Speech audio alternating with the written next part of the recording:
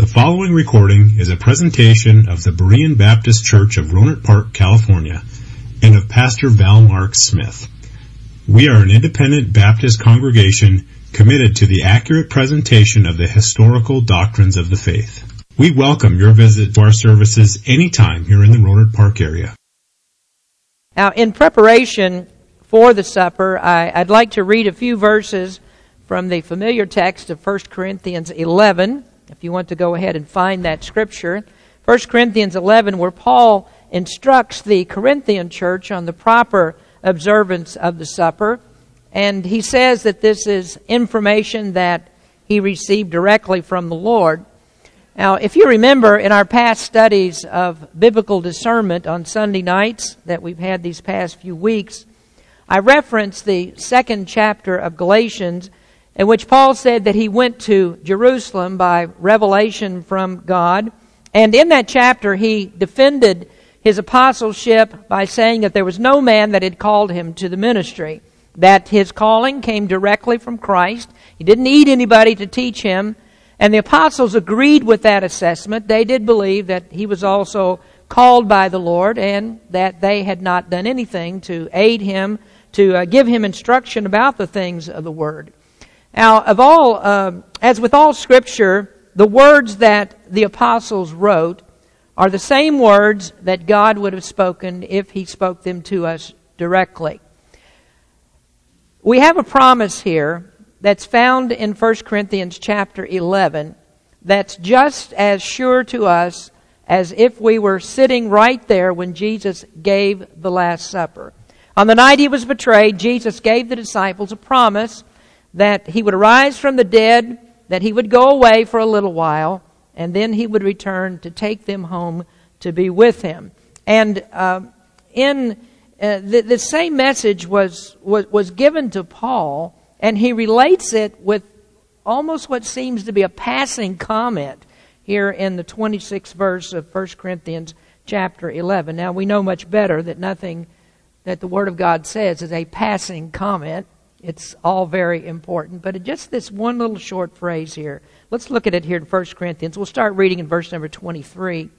For I have received of the Lord that which also I delivered unto you, that the Lord Jesus, the same night in which He was betrayed, took bread, and when He had given thanks, He brake it and said, Take, eat, this is my body, which is broken for you. This do in remembrance of me. After the same manner also He took the cup when He had supped, saying, This cup is the New Testament in my blood. This do ye as oft as ye drink it in remembrance of me. For as often as ye eat this bread and drink this cup, ye do show the Lord's death till He come. You do show the Lord's death until He come. And there we have the promise of the return of Christ. Now, in the past few weeks, we've done a lot of study about end times. We go all the way back to the beginning of November. I began a series of messages on the delusion of the devil. And we talked about how Satan got his start, and we discussed the way that he works. And then we also looked at how God is going to deal with him, the method in which God is going to rid the world of Satan. And we've learned that what He will do is He will destroy this earth as we know it today, and He'll replace it with a new earth where there's perfect righteousness, and so all that's going to be done away with. And then we began the series about heaven, and there we've learned that heaven, of course, is the final state of the redeemed. There's nothing that comes after heaven because heaven is eternal. It just never ends. And God's purpose is fulfilled. His fulfillment for all the creation happens when He gathers all of His people home to be in heaven. And by the way, if you wanted another argument for eternal election, that you can see it in this one consistent purpose that you find throughout the Scriptures, that God is going to bring His purpose to fulfillment, and that His people are peculiar and they are particular, and He intends to bring them all home. And God is never surprised about who is going to be in heaven. Now, I thought it would be good for us to take a few minutes tonight to discuss this surety of Christ's promise that He will return. The Bible calls it the blessed hope of Christians. The final consummation doesn't happen until Christ fulfills His promise that's made in the earliest parts of Scripture. This is a precious promise that's found all throughout Scripture, beginning in Genesis, running all the way to the end in the book of Revelation. And along that path, along the way of revealing Himself and then telling us that He promises to come again, He gave us this picture that we have of the supper. And He said, you are to observe this supper. It's a memorial supper, and it reminds us that Christ died for sin, that He arose for our justification, and also this, that He is coming back for us. So every time that we take the supper, we have that reminder. We renew this promise again, and remember that Christ is coming back. So we look back to the past, to His death, and then we also look forward to that glorious future when He returns. And I think it's fair to us to say that the second coming of Christ is the heartbeat of Scripture. It underlies much of the Old Testament and numerous passages that speak of the restoration of Israel into its kingdom. That can't happen until Christ returns. And in the New Testament, we find places such as 1 Thessalonians chapter 4 that just speak eloquently about the Lord's return. And we have this wonderful phrase in verse 17 of that 4th chapter where Paul writes, and so shall we ever be with the Lord. And that's a phrase that's given comfort to Christians for centuries through persecution and all that people have gone through. And so shall we ever be with the Lord. Now you might want to turn to 1 Thessalonians 4 as I talk about it for just a moment. We often pluck that Scripture from its context without thinking why that Paul dealt with the rapture in that particular place. And I don't intend to read 1 Thessalonians 4, but you might just want to look at it as I talk about it for a minute. And if you look at the beginning of the chapter, you'll see how that Paul encourages Christians to walk with the Lord. And he approached the Thessalonian church with a loving attitude to help them with their failures. And yet at the same time, he spoke very sternly to them about the duty of their sanctification. That living in holiness is not an option for God's people. This is fully expected of us. No matter what troubles that we go through, we are to remain holy, and we're to keep serving the Lord, keep on fighting for working in the kingdom of God. So living in holiness is not an option for us. He calls us to that. And in verse number 4 it says, we must be sanctified and honorable, because verse 7 says, God hath not called us to uncleanness, but unto holiness. There's no mystery why we proceed the Lord's Supper with solemn examination.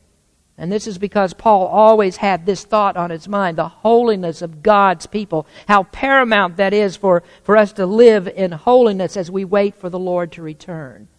Peter said that in a little different way in 2 Peter 3. He said, seeing then that all these things shall be dissolved, what manner of persons ought ye to be in all conversation and godliness?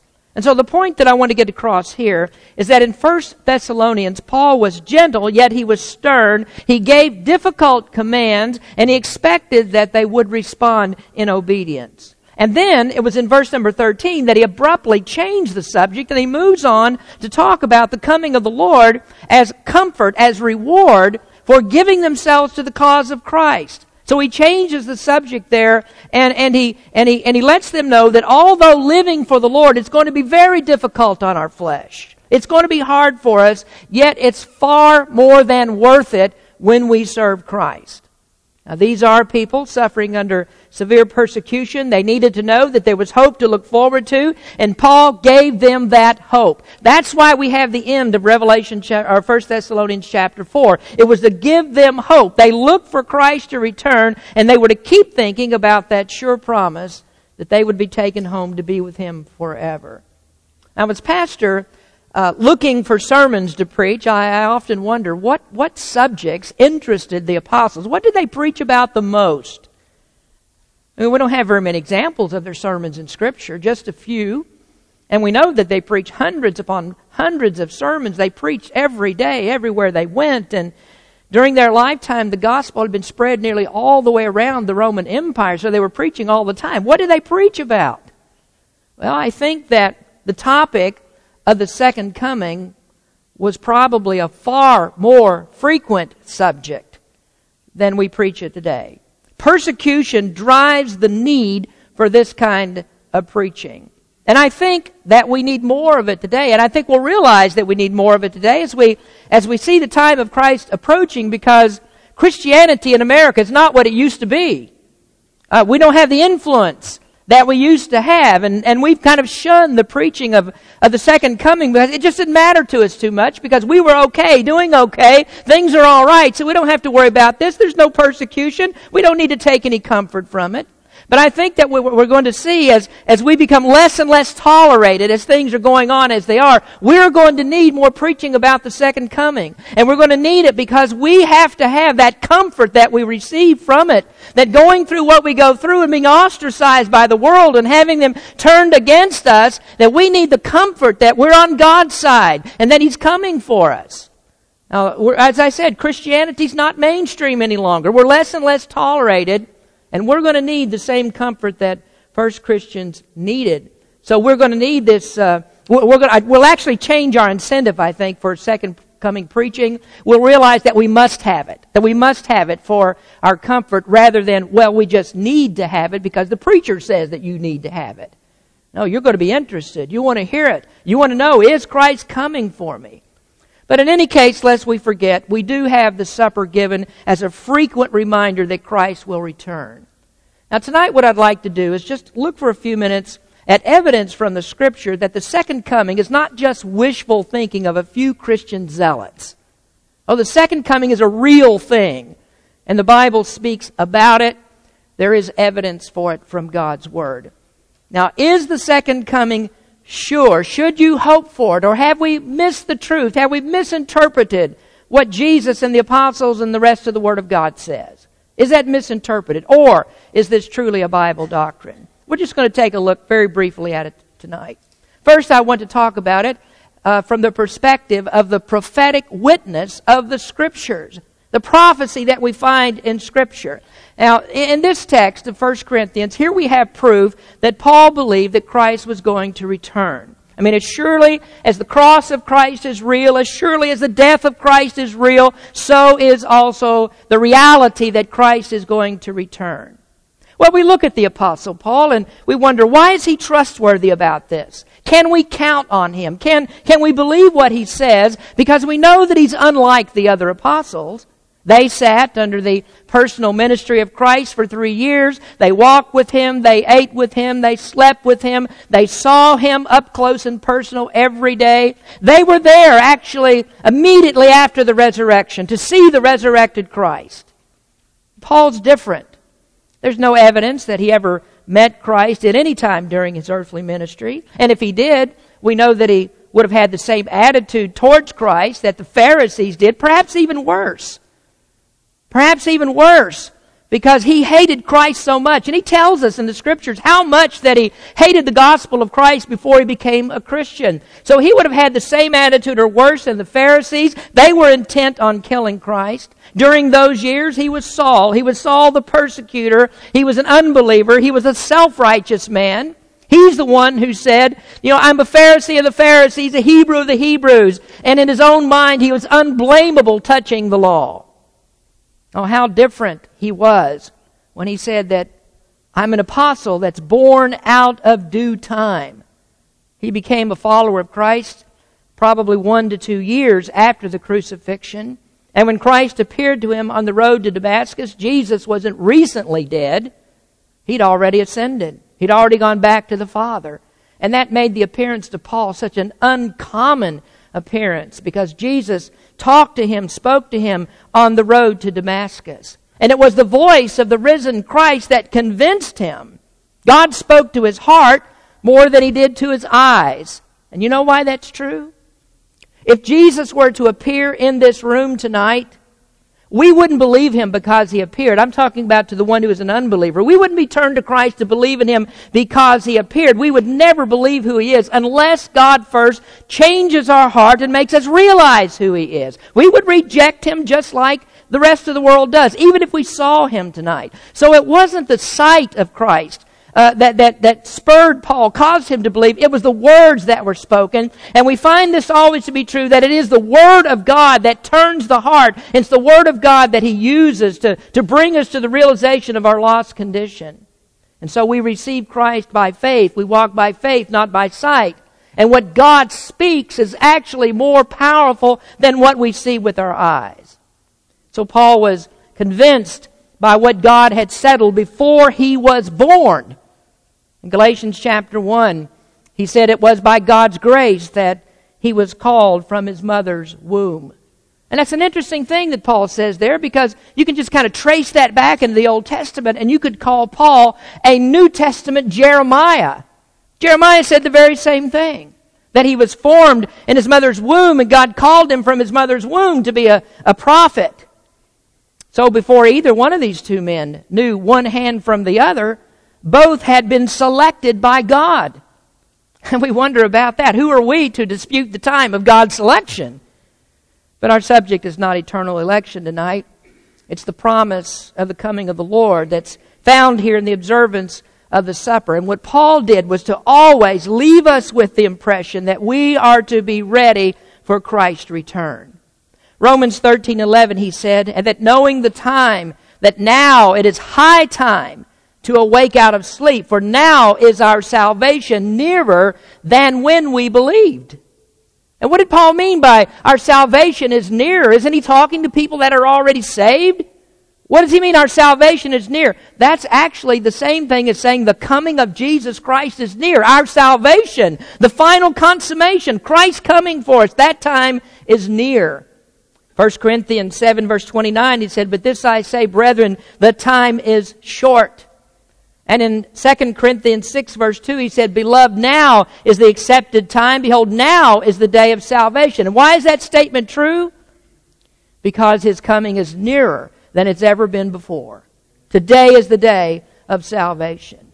Now those statements are written with the idea of Christ's imminent return, that people need to get ready for this. When Jesus returns, it's going to be too late to get ready. People need to get ready now. And Paul left the impression that we as Christians should be always busy because Christ is returning. So being ready for Christ, he's not talking about, well, go up here on Mount Sonoma or Sonoma Mountain there or Mount St. Helena. Go up there and just sit and wait for me to return. Watch for me in the eastern sky. I'm going to return. That's not what it means to be ready for Christ's return. What it means to be ready is to throw yourself into the work of God. To be always busy about God's work. That's how we get ready for Christ's return. Or as we might say, and as Jesus said, work for the night is coming, when you're not going to be able to work any longer. So the urgency of Paul's encouragement points up the fact that Christ is coming. And so we take the supper tonight with urgency, metaphorically, like the children of Israel, with shoes on our feet, ready to go at any time. Always ready for the coming of Christ. That's Paul's testimony. Well, next we have Peter's testimony. Peter had his own unique experience with Christ.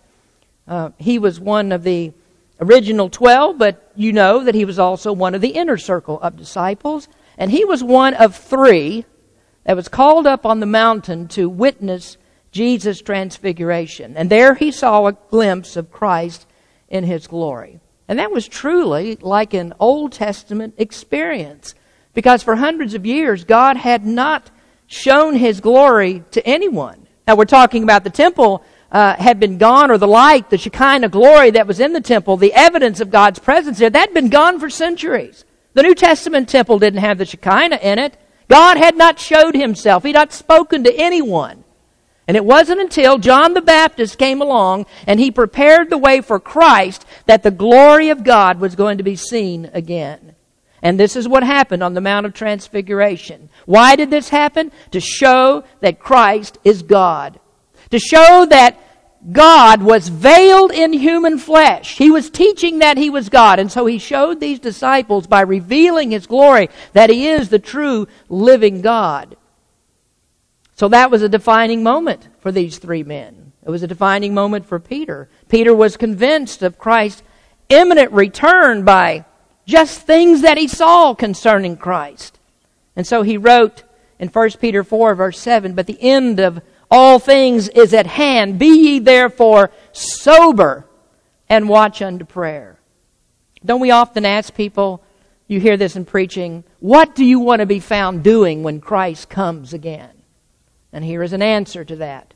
To be sober, to be serious, to be sober-minded. It means to watch with seriousness and to watch with prayer. And we even find that as one of the petitions in the Lord's Prayer, the example that He gave us to pray. He said, pray, thy kingdom come. That's a prayer about Christ returning and taking His people home. So please come, Lord, watch with prayer. And this is very serious business. And when that prayer is answered, it means that the Lord comes in glory and with judgment. So the glory of Christ on that mountain was astounding sight. It was convincing proof. But Peter said, we have even more substantial proof than what they saw on the mountain. And you know what he said the greatest proof is? The prophecy found in the Holy Scriptures. What God said, what God wrote, was even more powerful than what those three apostles saw on that mountain.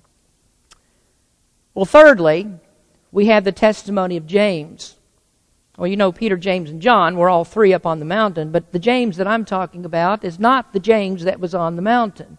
That James, the apostle, the original apostle that was chosen, left no writings. We don't have anything that James wrote.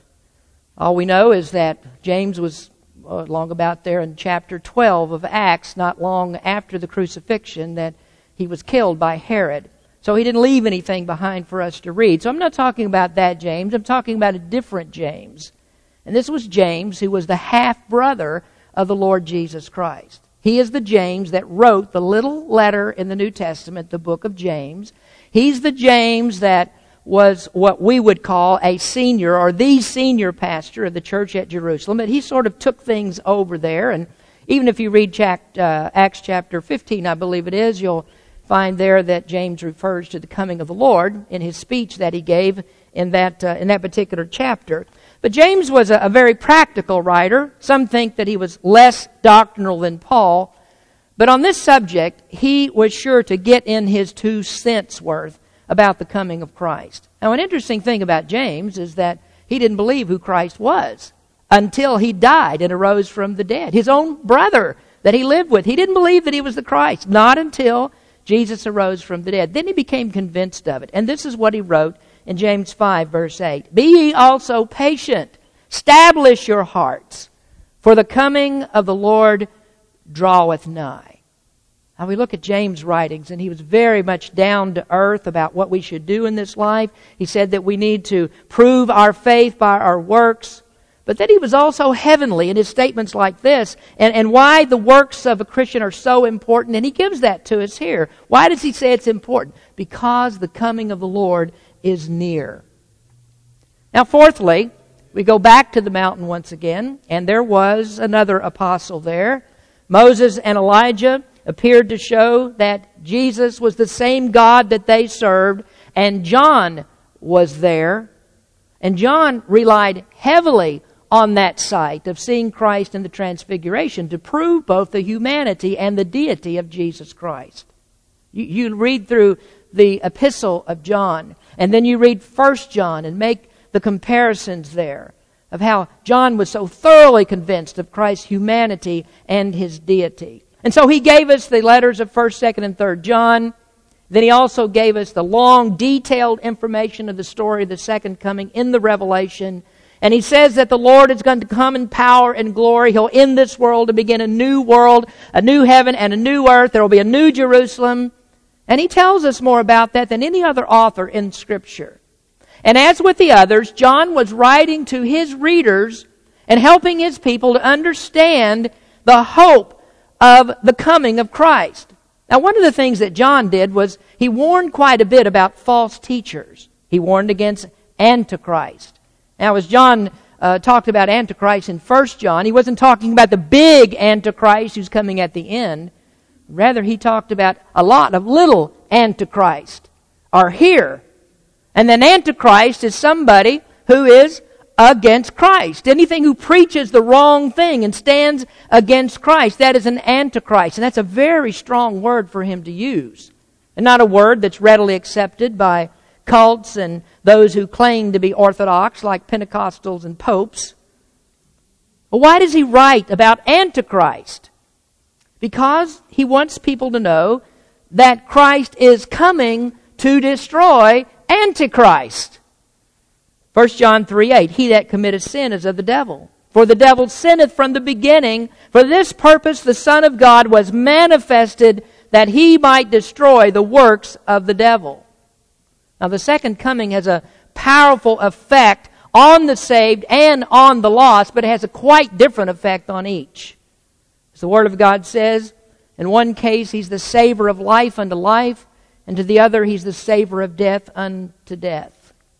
And so here we have four great apostles, Peter, Paul, James, John, who wrote scriptures about the coming of the Lord and said it is imminent. And that's not even for us to take time to go into the Old Testament and find hundreds of scriptures there that speak about the coming of the Lord. So first then we have this prophetic witness of Scripture. And then secondly, to know that the coming of Christ is real, there is also the powerful witness of the Savior. What did He say about His coming? Well, John 14 should be on our minds. That's what we used and relied on heavily as we began the Heaven series. And we started with Jesus' promise in John 14 that He was going to prepare a place for His disciples and that He would come again to receive them unto Himself, that where He is, there they would be also. And that promise was given on the same night as the supper. It's part of all those teachings that took place in those middle chapters there, going on towards the end of John, just before Jesus went to the cross. This is all part of that teaching. And so that promise is given on the same night. Well, Jesus, in other references that we find in the book of Revelation, also spoke about His imminent return.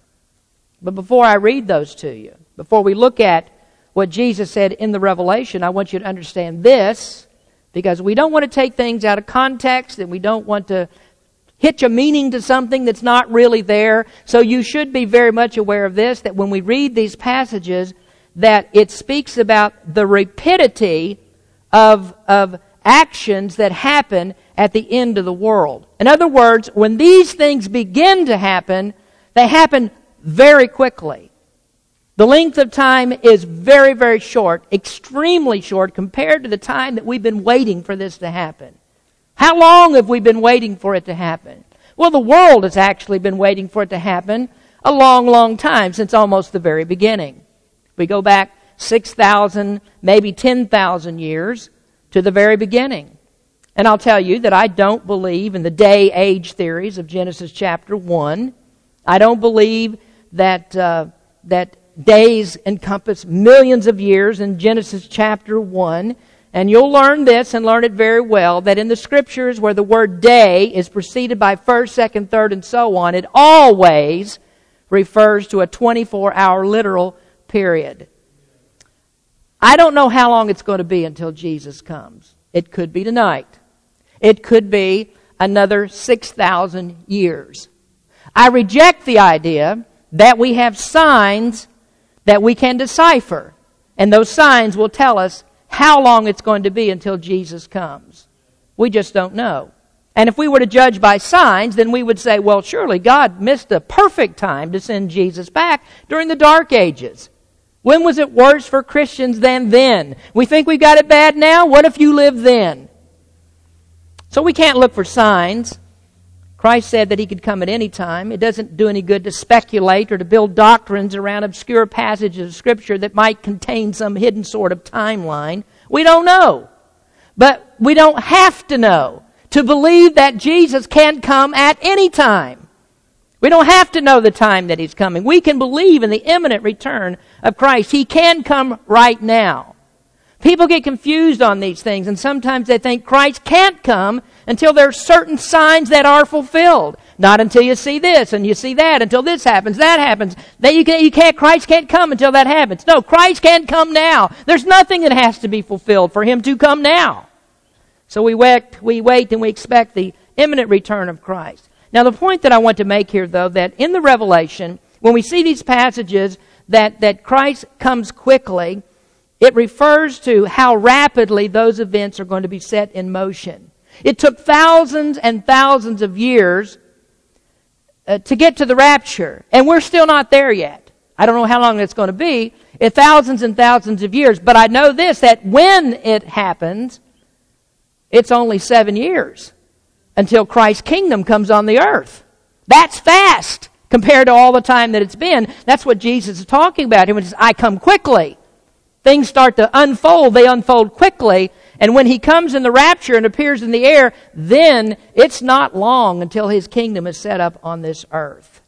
So when he comes in the air, we're on the fast track to the millennium. And the quickly passages in Revelation are references to that. But we can also interpret them in this way, that Christ comes suddenly and without warning.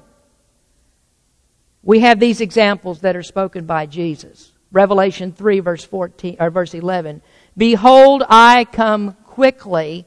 Hold that fast which thou hast, that no man take thy crown. Now there we have encouragement to be steadfast in the faith. Don't give up. Don't let the trials of life get you down.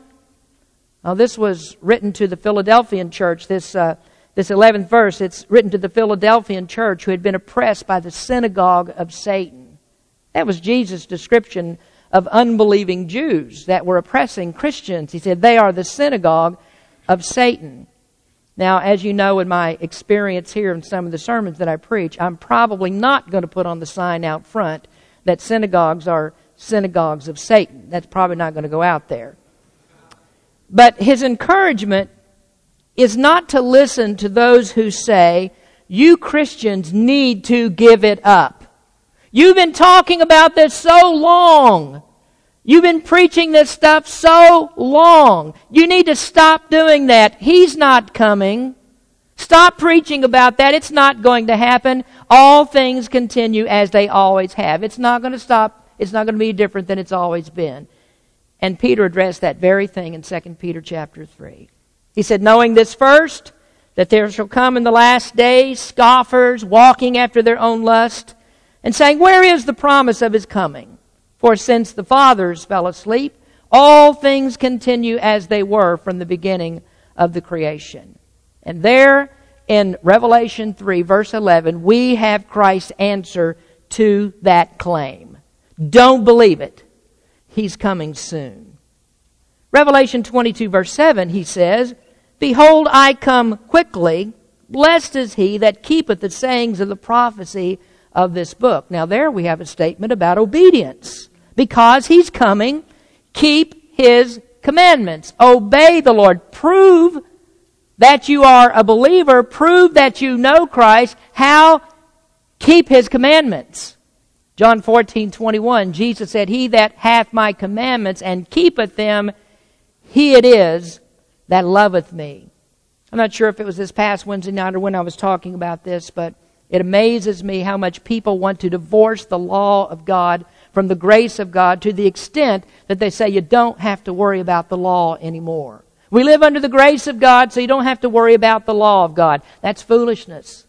No, we have to obey the law of God. We keep his commandments. Jesus said, keep my commandments, and thereby you prove that you really do love me. What do you want to be found doing when Christ comes? How about this? Loving him by keeping his commandments, obeying what he says to do. So how about being holy? How about being what God wants you to be, living a holy life instead of flirting with every sin that you're big enough to do? And that's a good idea, good advice for people that are always walking on the borderline between holiness and hell, because more often you look like hell than you do like holiness. Revelation 22 verse 12, Jesus said, and behold, I come quickly, and my reward is with me, to give every man according as his work shall be. Now there we have a great statement about lordship. Some claim Christianity, and they think, well, now I'm saved. Nothing else matters. I'm on my way to heaven. That's all that counts. Oh, you might want to checkmate that thinking, because real believers don't think that way. A real believer seeks the righteousness of Christ. It's not enough just to know I'm saved. Now I need to know, how am I going to live for Christ? What is my life supposed to look like from this point on? And I'll tell you what it's supposed to look like. Like Him. Like Christ. So here we have a statement about lordship. I'm coming back. I'm going to reward every man according to his deeds. Or, what have you done for me? How have you lived for me? A great statement about lordship. And Christ, or is Christ, the Lord of your life? That's a good question. None are in the kingdom that refuse to be ruled by the King. You're not saved by your works. We know that. We're not saved by our works, but you're not saved without your works. Do you understand? Maybe that's a little hard to understand. Let me help you. There's nothing that you can do to help save you, but everything that you do shows that you are saved. It speaks about whether you really know Christ. This is what James says. Yea, a man may say, Thou hast faith, and I have works. Show me thy faith without thy works, and I will show thee my faith by my works. Thou hast believed there is one God. Thou doest well. Pat yourself on the back. The devils believe also and tremble. But wilt thou know, O vain man, that faith without works is dead? So you better get that right, because Christ is coming back to reward every man according as his work shall be. And it just might turn out that your reward is hell. Check up on your salvation. Examine yourself. Well, there's a last reference that Jesus made to His imminent return, and this just happens to be the very last words that Jesus spoke in the Bible. Revelation 22, verse 20. He which testifieth these things saith, Surely I come quickly. And then John said, Amen. Even so, come, Lord Jesus. Surely I come quickly. Those are the last words that Jesus spoke in Scripture. Surely I come quickly. Now let me tell you what those words mean to you. You need to live so as to be able to give the same response that John gave. Jesus said, I am coming quickly. And John said, let's go. We're ready. Come on, we're ready to go. Are you ready? Are you ready for Him to come? Can you honestly say right here, right now, I am ready for Christ to return? You can actually test yourself on that answer. Go back and think about what you did last week. Go back, think about what you did last night. Are you proving that you're actually ready for Christ to return? I think that if Christ were to return, there are many of us who would be in a panic. And we begin to pray, not right now. He says, behold, I come quickly. And we say, well, not right now. Just hold on a little bit longer. I got some things I need to straighten up. I got to get right here. No, you're supposed to live like you're right all the time and ready to go at any time. Behold, I come quickly. And we need to respond to that. Even so, come, Lord Jesus. We're ready to go to be with you. Well, that's why we urge you to repent often. Christianity is a religion of repentance. Faith and repentance. Confess often. Make things right between you and God. Be ready. And certainly, we need to be prepared before we take the supper. Well, there's much more to say about this. I don't want to keep you too long. Maybe another time we'll look into a lot more proofs. But I do want to make one more point this evening, and we'll do this one rapidly in keeping with the rapidity of the second coming. Number 3 is the personal witness of the saints. That if you are a believer, the witness of Christ's soon return is in you. Romans 8:16. The Spirit itself beareth witness with our spirit that we are the children of God. Now the Holy Spirit then is in the children of God. He witnesses of the hope that is in us. The proof that you are a child of God is that you believe the statement that Paul made in 1 Thessalonians 4, verse number 17. Then we which are alive and remain shall be caught up together with them in the clouds to meet the Lord in the air, and so shall we ever be with the Lord. You believe that statement if the Spirit is in you. Now we have 3 types of hope because of the Holy Spirit. The first one is that we have an indwelling hope. An indwelling hope. Colossians 1:27. To whom God would make known what is the riches of the glory of this mystery among the Gentiles, which is Christ in you, the hope of glory. What does he mean? What is this hope of glory? Well, we take Colossians 1:27, we combine it with the next scripture, Titus 2:13, looking for that blessed hope and the glorious appearing of the great God and our Savior, Jesus Christ. Now, sometimes this scripture is a puzzle that you need to put together. One of the things that I enjoy about Bible study is putting pieces together, putting scriptures together so that the doctrine that lies underneath is brought to life and to light, and you can see what that doctrine is. The absence of indwelling hope and doubting Christ's second coming shows that you've never been regenerated. So if you don't have the hope of Christ's return, then you're not a Christian. 1 John 3, John says, "Behold, what manner of love the Father hath bestowed upon us, that we should be called the sons of God. Therefore the world knoweth us not, because it knew him not. Beloved, now are we the sons of God, and it doth not yet appear what we shall be, but we know that when he shall appear, we shall be like him, for we shall see him as he is." And listen to verse 3. "And every man that hath this hope in him purifieth himself, even as he is pure." Oh, there we find another puzzle piece. Who are those who will not purify themselves? Who are those that live without evidence of their salvation? The answer to it is those who don't surrender to the lordship of Christ. Now watch this for a moment. Those of you, maybe some of you are still stuck on the idea of carnal Christianity. What does John say? He says a real Christian believes Christ will appear, and because he believes Christ will appear, what does he do? He purifies himself. That means that he works to be like Christ. He'll do it. He can't help but do it. And the reason he does is because the Holy Spirit is in him. He can't do anything else but this. And that's the work for that purification, to be sanctified. So if you don't do that, if you don't think about Christ coming, you don't sanctify yourself, you don't work for Christ, then you have no evidence that you are a Christian. So in short, we just sum it up again by saying carnal Christianity doesn't exist because a carnal Christian can't be a Christian. It's an impossible thing. Now the second thing that we have, second type of hope, is a living hope. 1 Peter 1 verse 3, "Blessed be the God and Father of our Lord Jesus Christ, which according to his abundant mercy hath begotten us again unto a lively hope." How? By the resurrection of Jesus Christ from the dead. Why do we have this living hope? Because of the resurrection of Christ. That he was raised to fulfill the promise that he will come back. If he's dead, he can't come back. If he's dead, he's not going anywhere. And so he arose from the grave. Sunday is Resurrection Sunday because he is alive and he's on his way back.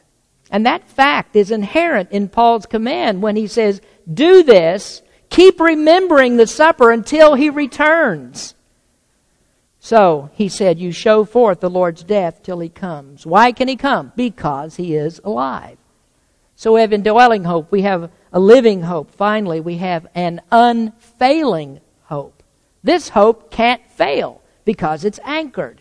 Hebrews 6:19, "Which hope we have is an anchor of the soul, both sure and steadfast, which entereth into that within the veil." Now we need to get this reference because this is one of the sweetest things that we can read in Scripture. And it's actually tied to this very observance that we have tonight. Our hope is anchored within the veil. What is that veil? Well, the veil is the flesh of Christ. The veil is the body of Christ that he offered for sin. It's the blood of his flesh that was offered on God's mercy seat in heaven. And that's an allusion to the mercy seat that was in the tabernacle and in the temple where the priest went in behind the veil and he sprinkled the blood of the sacrifice on that mercy seat as an atonement for God's people. And the way that you get through the veil is that you have to go through that sacrifice of Christ. Our hope of Christ is not in the blood of animal sacrifices sprinkled in a temporary temple. It's the precious blood of Christ anchored in eternity in the heavenly sanctuary. And so we have unfailing hope of the second coming of Christ because His blood was shed for us. And I want you to think about that, because now we see how all these pieces come together, how it all comes flooding into the picture of the Lord's Supper. For as often as ye eat this bread and drink this cup, ye do show forth the Lord's death till He come. And so the command tells us, or the communion rather, tells us of His death, but it also speaks of His life. And it speaks of His return to take us home to be with Him. That's our hope. And the Word of God says for us to seize on that hope and rejoice in it. Prepare for it by steadfast obedience and by faithfulness to the Lord Jesus Christ, who is your Savior. Let's pray. Father, we thank You for the Word of God. We thank You for the sure promises that are just written here over and over and over again that show us that truly Christ is coming. We look forward to that return. And Lord, we do say, even so, Lord Jesus, come. We're ready for You to come. And I hope that every person here tonight who's come to observe the supper is ready for Your return. Thank You, Lord, for the promise. In Jesus' name we pray. Amen. Thank you for listening to this presentation of the Berean Baptist Church of Rohnert Park, California. If you would like further information about our church, please feel free to call us at area code 707-584-7275 or write to us at Berean Baptist Church, 6298 Country Club Drive, Rohnert Park, California, 94928. Additionally, you may visit us on the World Wide Web at www.bbaptist.org.